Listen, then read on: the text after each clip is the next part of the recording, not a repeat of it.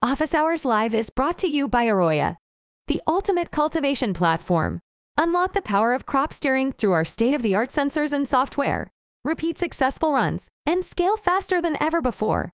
Schedule a demo today at AROYA.io.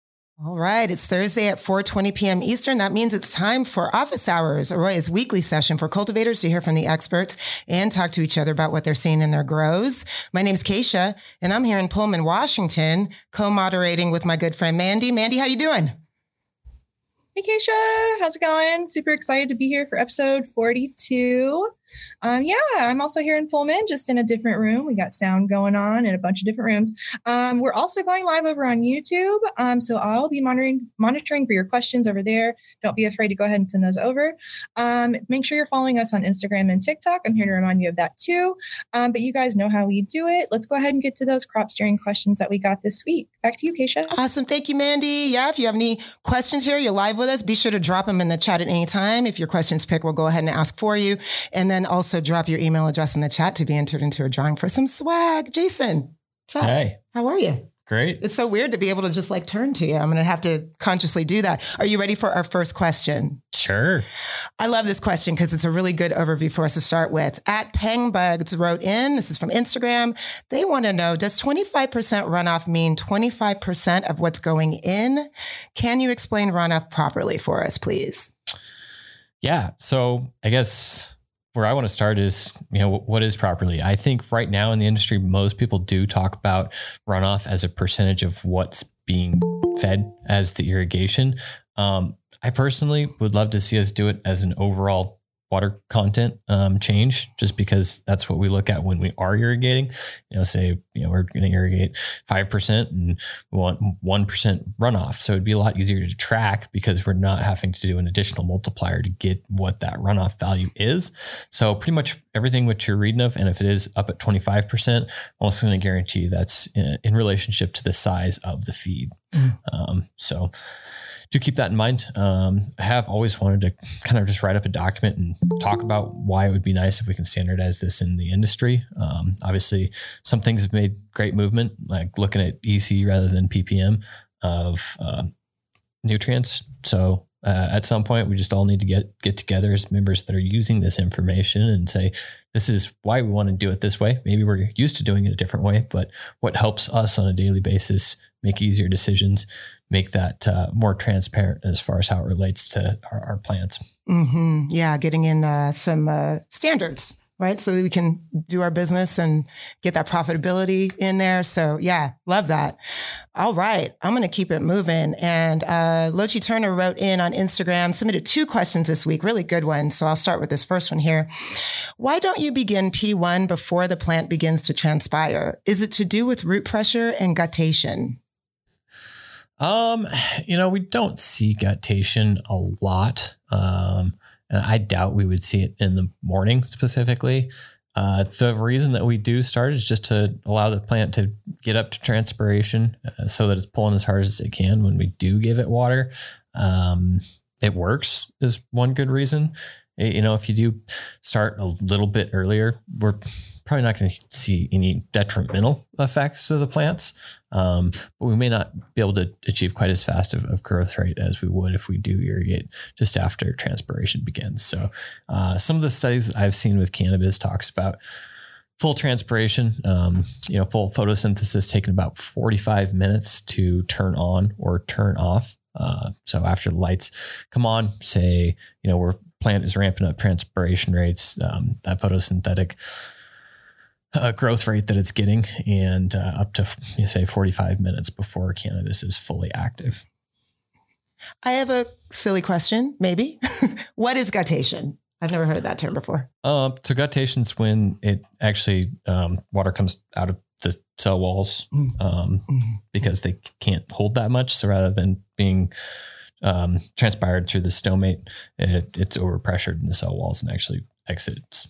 I love science. Through the membrane.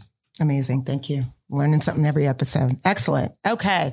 Let me get into the second question that Lochi sent us. When growing a strain for the first time, what parameters do you look for in P3 EC spikes in generative, vegetative, and ripening? Well, obviously, if we are running a certain strain for the first time, then I like to kind of be a little bit more abstract when I'm understanding how the plant's growing. Think about, all right, what are the plants that we crossed in order to get this new strain? What is the physical output of the strain? So if we've been able to see it grow to flower from who we purchased it from, per se, then, we might get some ideas on what to expect and how to dial in those parameters. Obviously, if it's also the first time, it's like, hey, we're trying to evaluate, is this the type of strain that we want to run? So you do want to get it kind of in the right path to being extremely productive. So talk to who you got the clone from and see if they have any recommendations, just to kind of help you get started in the right path. As far as getting into the question specifically with P3, or dryback, as I usually typically refer that phase to, is that phase 3, that phase as well is what I meant to say. EC spikes, I probably wouldn't get too concerned, especially if it's the first time I've run it. For most cultivars during a hard generative push where we're say 22 hours of dryback, outside of that 2-hour irrigation window per se, then we'll see ECs in the 12, 15, maybe a little bit higher. And really what we're watching for there is that our EC spikes don't last too long and that we have regular enough irrigations that we're not going to miss a day's irrigation. Right. Mm-hmm. So as long as that EC spike doesn't happen for too long, that would really be the only concern of those things getting too high up. Best things that you can do first time you run a strain, document maybe even more than you ever would with strains that you've run lots of times. This is simply just to get you as familiarized with the day-to-day growth rates, when you need to start doing your flip planting. So, when we come out of flower, I always like to look at plant height, especially, and maybe when we go from generative back to vegetative bulking, then we want to have our plant height there as well. So we understand here's our choke points at when we're trying to control the plant and optimize how much volume it's taken in our room. Documentation is data. Yeah. Yeah. My favorite way is obviously pictures. Yeah. I can capture tons of information, and yeah, it is nice to take manual readings like plant height directly in the system so that you can chart them. Mm-hmm. But at the very least, when you're taking a picture, have a yardstick taped to your trellis pole in the background.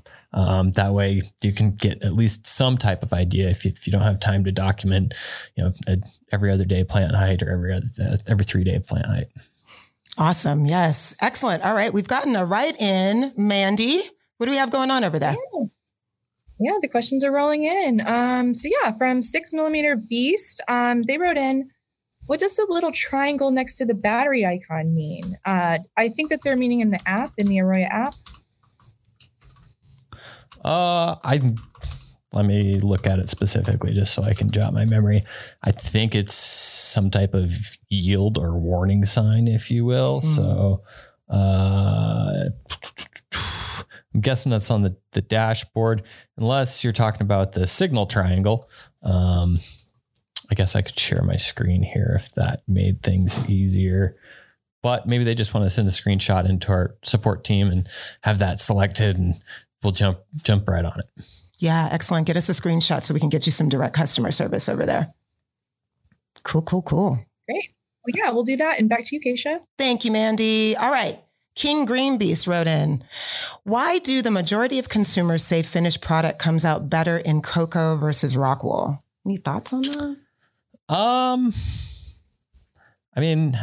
think we dropped on this a little bit last week, probably because some of the product that they're getting out of rock wool wasn't grown as well as some of the cocoa. Cocoa's more forgiving. We talk about this being, rock wool's kind of like the Ferrari of growing medias, where it's going to get you some pretty awesome performance, but it's got to be taken care of very well. If you hit a curb on the way, rock wool's not going to recover as easy. So something like cocoa would be more like what we consider a Jeep. It's going to not be nearly as picky if we miss an irrigation. It's going to saturate better if we don't keep it above that low water content.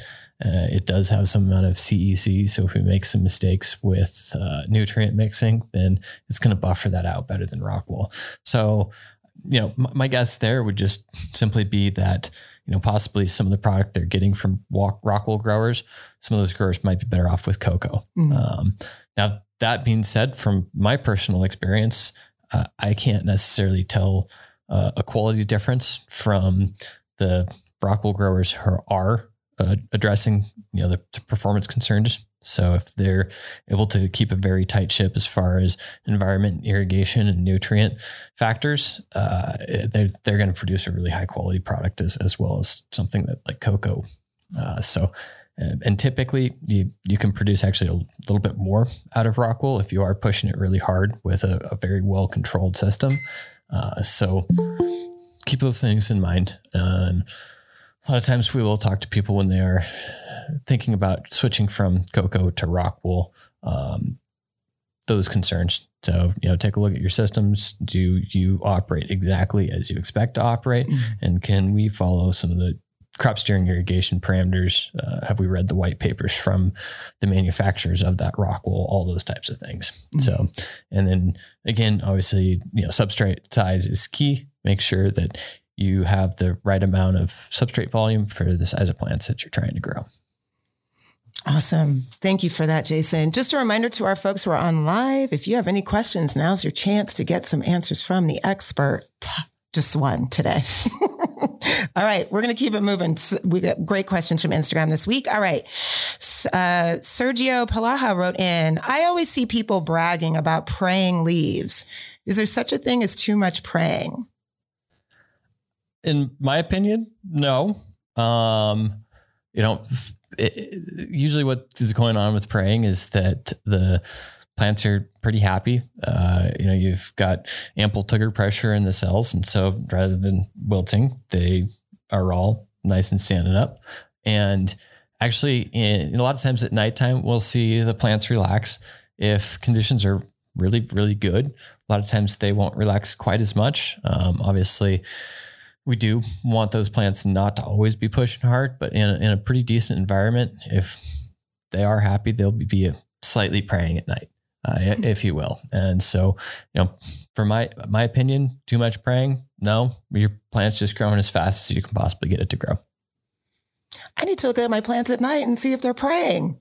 I've never done that before. My I only have two. Wow. Yeah. So there's some really fun stuff you can do.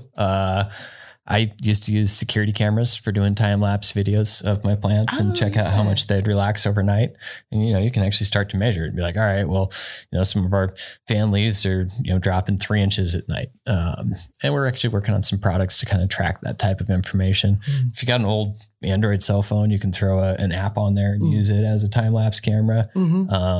Super fun things. And, you can look at a whole grow cycle, shoot that down into a minute or 2 minutes, and you get to see how fast your plants are growing on a day-to-day basis and kind of understand, all right, well, here's the times that thing really got crazy, or, hey, I can tell when I got an effective generative response from the plant because it stopped stretching. We can see it right in the video.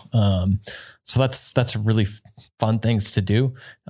Start reading up on dineural behavior. That's dineural. So basically day and night behaviors of plants, and that'll give you an idea of what the industry knows about the effects of light and how the plant responds.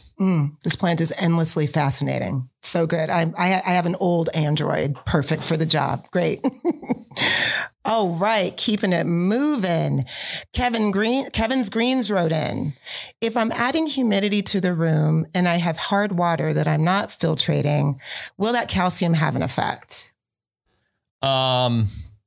Yes, it will. So, going to address kind of two ways in the question here, because you're asking, will it have an effect? I'm guessing you're talking about in relationship to the plants, right? That's going to depend definitely on the type of humidifier you have. If it's like an ultrasonic humidifier, it's probably not actually going to get much calcium into the air. So probably not a huge impact on the plants. What it will have an impact on is your humidifiers themselves. other types of humidifiers, if it's just like a misting agent, you're definitely going to start to see a white powdery buildup on stuff. It can be hard on equipment. We'll see it on our sensors every once in a while. So our recommendation always is to use RO and dehumidifiers if you can, in humidifiers if you have the opportunity to. Obviously, if you don't, then try to do the absolute best job maintaining and cleaning your equipment at least every cycle. Okay. Wonderful. All right. Moving on. We're just powering through these questions. Live attendees, we want to hear from you. YouTube, what's up? How can we help you today? Let us know. All right. River City Grower, a good friend over there, wrote in a great question. When using a softwood meter after harvest, what are the water content parameters you shoot for in WC percent? Yeah. So this is a great question, and I like it for a number of reasons. One is obviously using a softwood moisture meter is better than using nothing to document and test your equipment. We have a drying cannabis, the complete guide document, right there at AROYA.io/resources. I think our team might try and throw the link in here. And it's going to talk about exactly, what moisture contents that you're trying to shoot for to, one, prevent mold. So be lower than a certain amount so that you don't have product lost from bacterial growth. And then the other side of that is obviously trying to keep enough water content in there that we can maintain quality and weight on that product, not lose terpenes, other volatiles to the air. And so for the specifics of that, a lot of moisture content sensors, very likely like the one you're using, are going to have some type of accuracy on, say, plus or minus 1%. Right. So if we're shooting for a water content of 11%, which is very realistic, right in the middle, trying to keep our quality up and make sure our product is safe. That means an accuracy would be, say, we would be between 10 and 12. Well, one of the tough things here why we like to use water activity rather than moisture content would be because if we are at, say, 10%, the meter shows 11, but we're off by 1% accuracy, your product's going to be down there at, say, 0.53, 0.55 water activity. And that's going to be drier than you actually really need. Conversely, if we see 11 on that meter, it's off by 1%, and we come out at 12, we got to be up in that, say, 0.66 range, which is actually above the 0.65 limit. So that's one of the struggles with some of the lower grade moisture content sensors. If you are using obviously loss on drying type of moisture content, you can get a little bit more accurate than that, but now you're deteriorating the product. You have a longer sample cycle, all those types of things. So obviously our recommendation is if you can, get some access to Aqualab. It's a dew point sensor that is going to give you a water activity reading to 0.003 accuracy. And so that means that, you can nail that moisture content at 11.16 to 11.28% to make sure that you're getting the best out of your product. So, dug into the details pretty deep there. If you want to check out even more with some good graphics that explain it better than I can just verbally, get on that complete drying guide and read through the whole thing and see how it can help you improve your product. Awesome, Jason. Yeah, thanks for reminding our listeners, our attendees out there. We have a great resource hub on our website, AROYA.io/resources, our complete drying guide. I linked to it in the chat here, but also head over to our resources page. We have so much going on over there, so much goodness. Okay, Baby Got Drybacks just dropped in a question. They want to know, what's the hardest strain to grow in your personal experience? Oh, well, it's been a while since I was growing a lot of unique strains. We had a, let's see, our Sunset Sherbert was actually kind of picky. Ironically, some of those Sherbert cuts have been crossed and been extremely effective. So that was one that was a little bit smaller. And then I think I had a Candy Jack that was definitely pickier than I could grow real well. So, are those sativas? I honestly couldn't tell you. I know they're all hybrids anyway, right? Everybody. I'm just curious. I was just wondering what the traits were, and I wondered what made them so challenging. I believe both of them were more indica leaning because they were typically short and bushy. From my experience, I've found that the heavier sativa, at least with the growing morphology that would indicate that it's more sativa, say stretchier and longer, typically those are a little bit less picky from my experience, and that they'll just eat it up. Oh, these magical plants. Wonderful. Oh, all right. We got in another live question here. Just here for the memes. 2222 wrote in. They want to know, what are the main ways AROYA helps increase the quality of my final product? I love that question. Yeah. So let's start at the very beginning and talk about the ways that it helps people stay consistent with their growing cycles. Obviously, by documenting your harvest groups, you can take the ways that have produced a high quality product and replicate them. You've got enough data logged that you can understand, all right, when we fool with this variable a little bit, maybe we get higher yield, but less quality. So let's not fool with that variable. Starting in as early as clones, you can start documenting some information in the system. And then when you get into veg, we always encourage people to use water content sensors in their veg blocks as well. So say if you're in a 4x4x4 starter Rockwell cube, get some Taros 12s in there, start getting an understanding of how fast your drybacks happen and how much faster they happen as the plant gets bigger through veg. I was working with a client the other day that cut 7 days off their veg time by using our system. 7 days. That's amazing. I mean, that adds up quick. You know, if we're running 5.5 or 6 cycles a year, getting a whole week back means that we get another month and a half of flowering out of those plants. So very cool to hear that they basically just optimized the dryback rates of their plants to know when to irrigate. So that's definitely a huge factor. Obviously, we've got the documentation factor throughout veg as well, keeping your environment on tabs, having a system that's monitoring if your environment is on tabs. So I think those are all playing into consistency, which should be making sure that you are increasing the quality of your final product.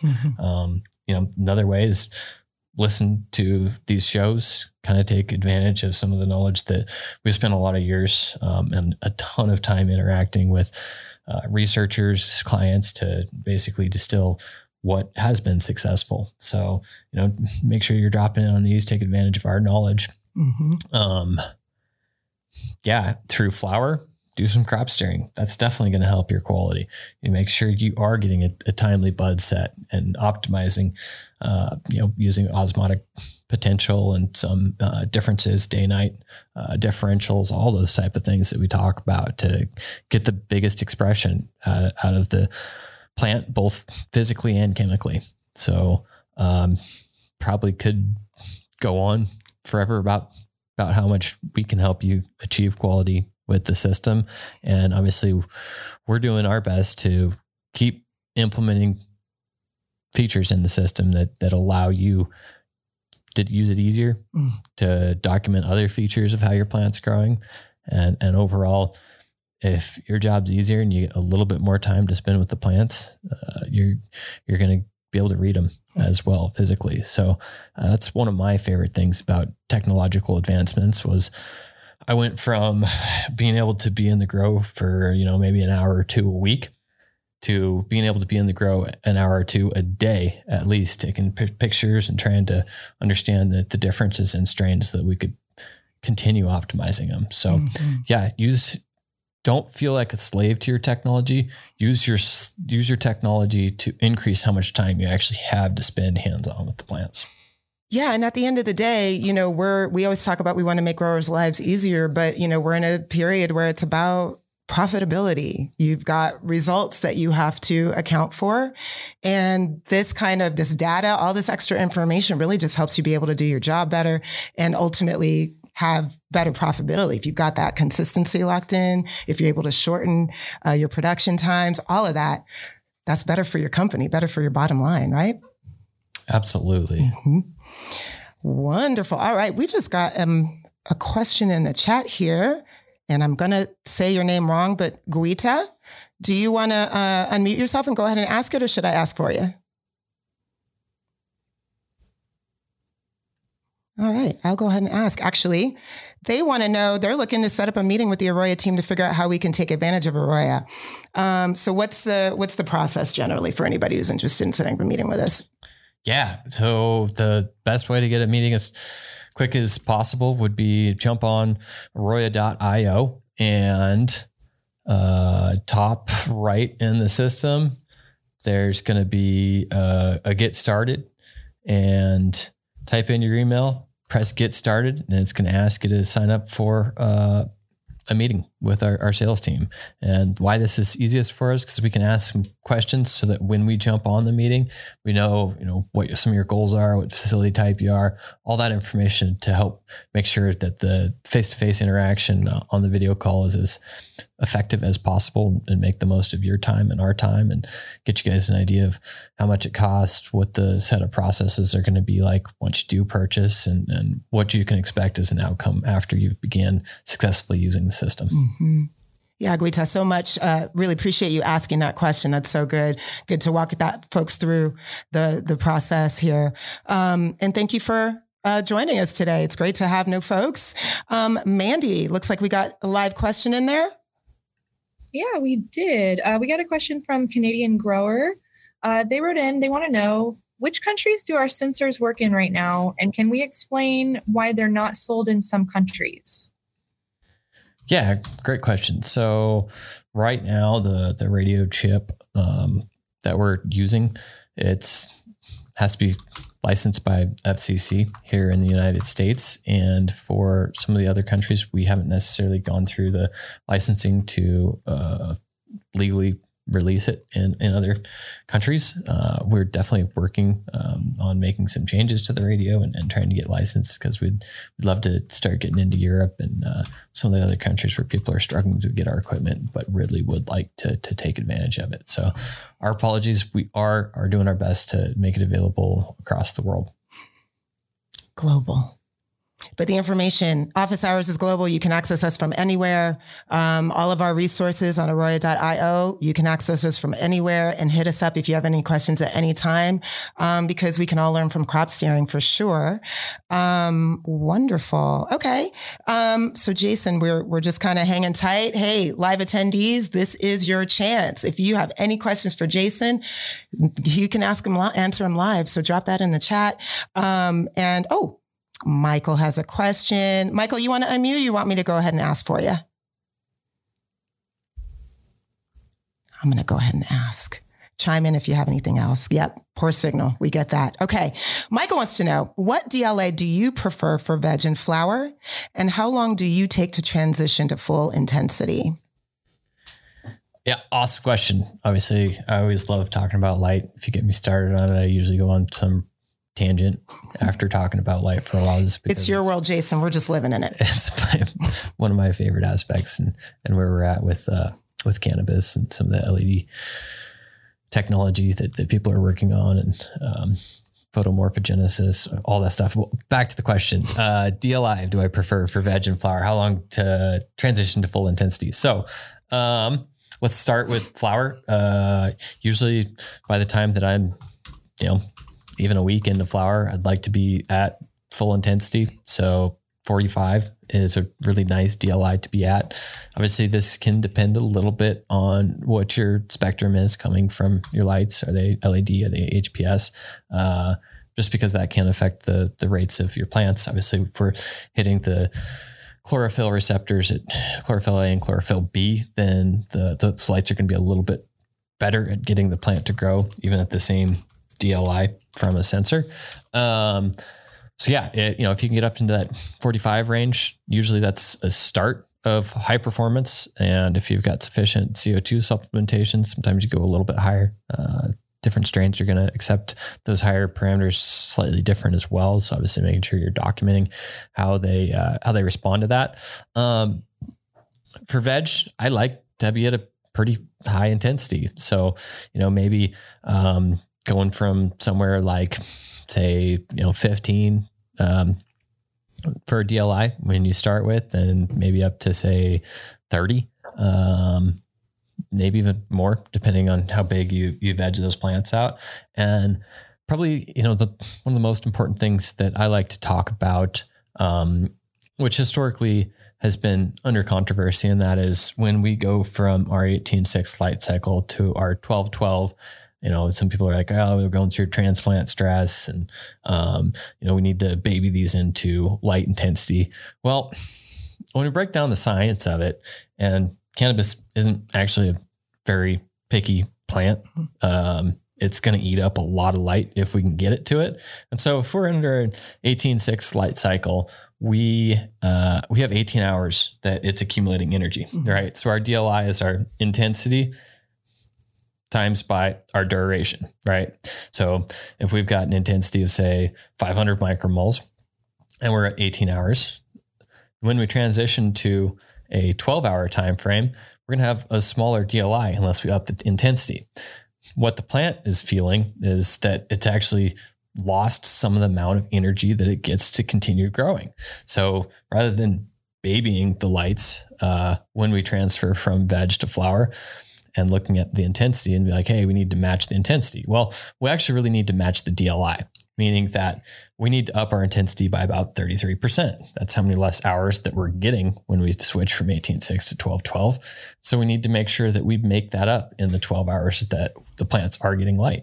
So, if you're hitting them with, say, 500 micromoles at the end of veg in the 18-6 light cycle, then you need to up those to, say, 650, 700, at least 33%.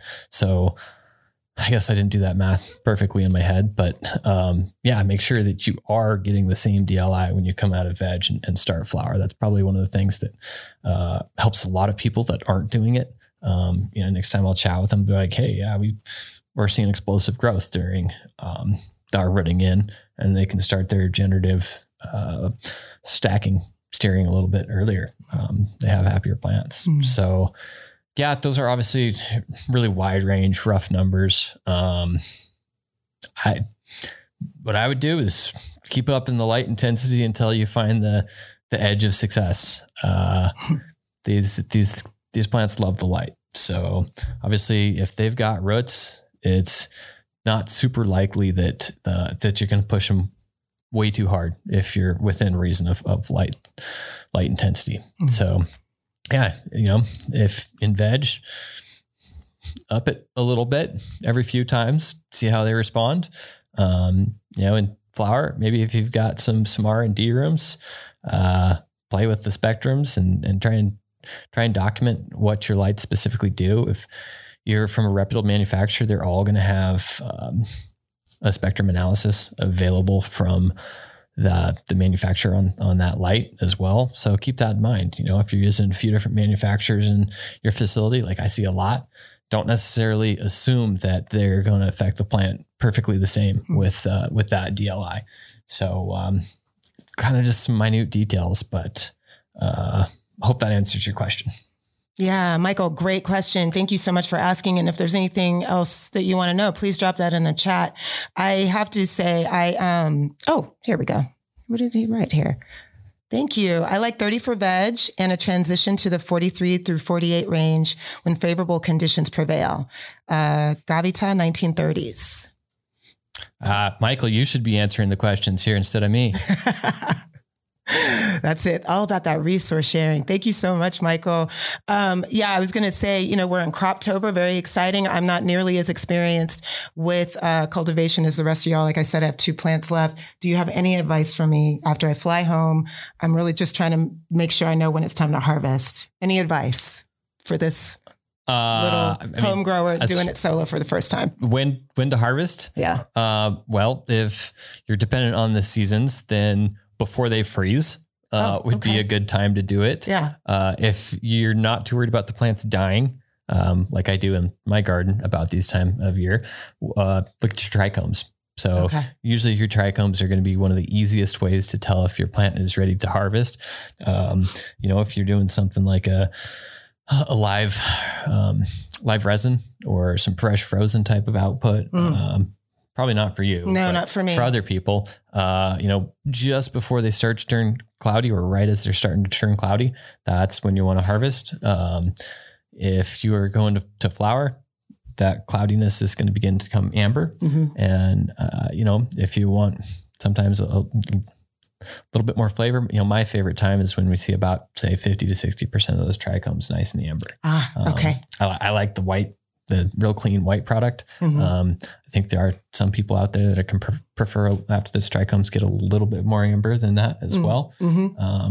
If you start to see a little bit of red in there, you probably miss the ideal harvest time. Okay, then I've gone too far. Okay, I think I'm on track. Thank you for that. I do have an AROYA jeweler's loop. I will be magnifying and looking at those trichomes. I'm very excited about that. But yeah, this is my first time doing it solo, and they look beautiful. And one of the things that I used to do, I had a digital camera for our microscope at the cultivation facility, and I would take a picture and log the age for that cultivar as well. So when I started to see that trichome change colors, ideally would capture it before it even became cloudy, and then take a snapshot every day. And we could say, hey, after we see some cloudiness in that, let's expect it to be down in 3 days. And then obviously if you do a really good job, then, that exact timeline from when you begin to plant. And that kind of comes into consistency. Hey, if we can just control all of these other variables, our production planning becomes so much easier because we're not having to shuffle some of our organization around. We can make sure we've got our staff prepped, our equipment, supplies needed to take care of that product at the right timeline. So obviously if you're in a greenhouse, it takes some amount of years to get that all documented because of our cycle, spring to summer to fall to winter. Sometimes those are going to have unintended effects that you can't control, talking about natural sunlight suggesting our spectrum, even if we do have supplementation. So, indoors is going to make it a little bit more repeatable. But I always enjoy the challenge of greenhouses too. So I love that. Considerations for Croptober. Lucky for me, I am my only customer, but for the rest of you, that's a really, really great rundown on just this time of year. It's just so exciting for me anyway. All right. Well, I think that closes out the session today. We don't have any more live questions in, so you guys are all covered. We appreciate y'all for joining us. Any final words before we sign off, Jason?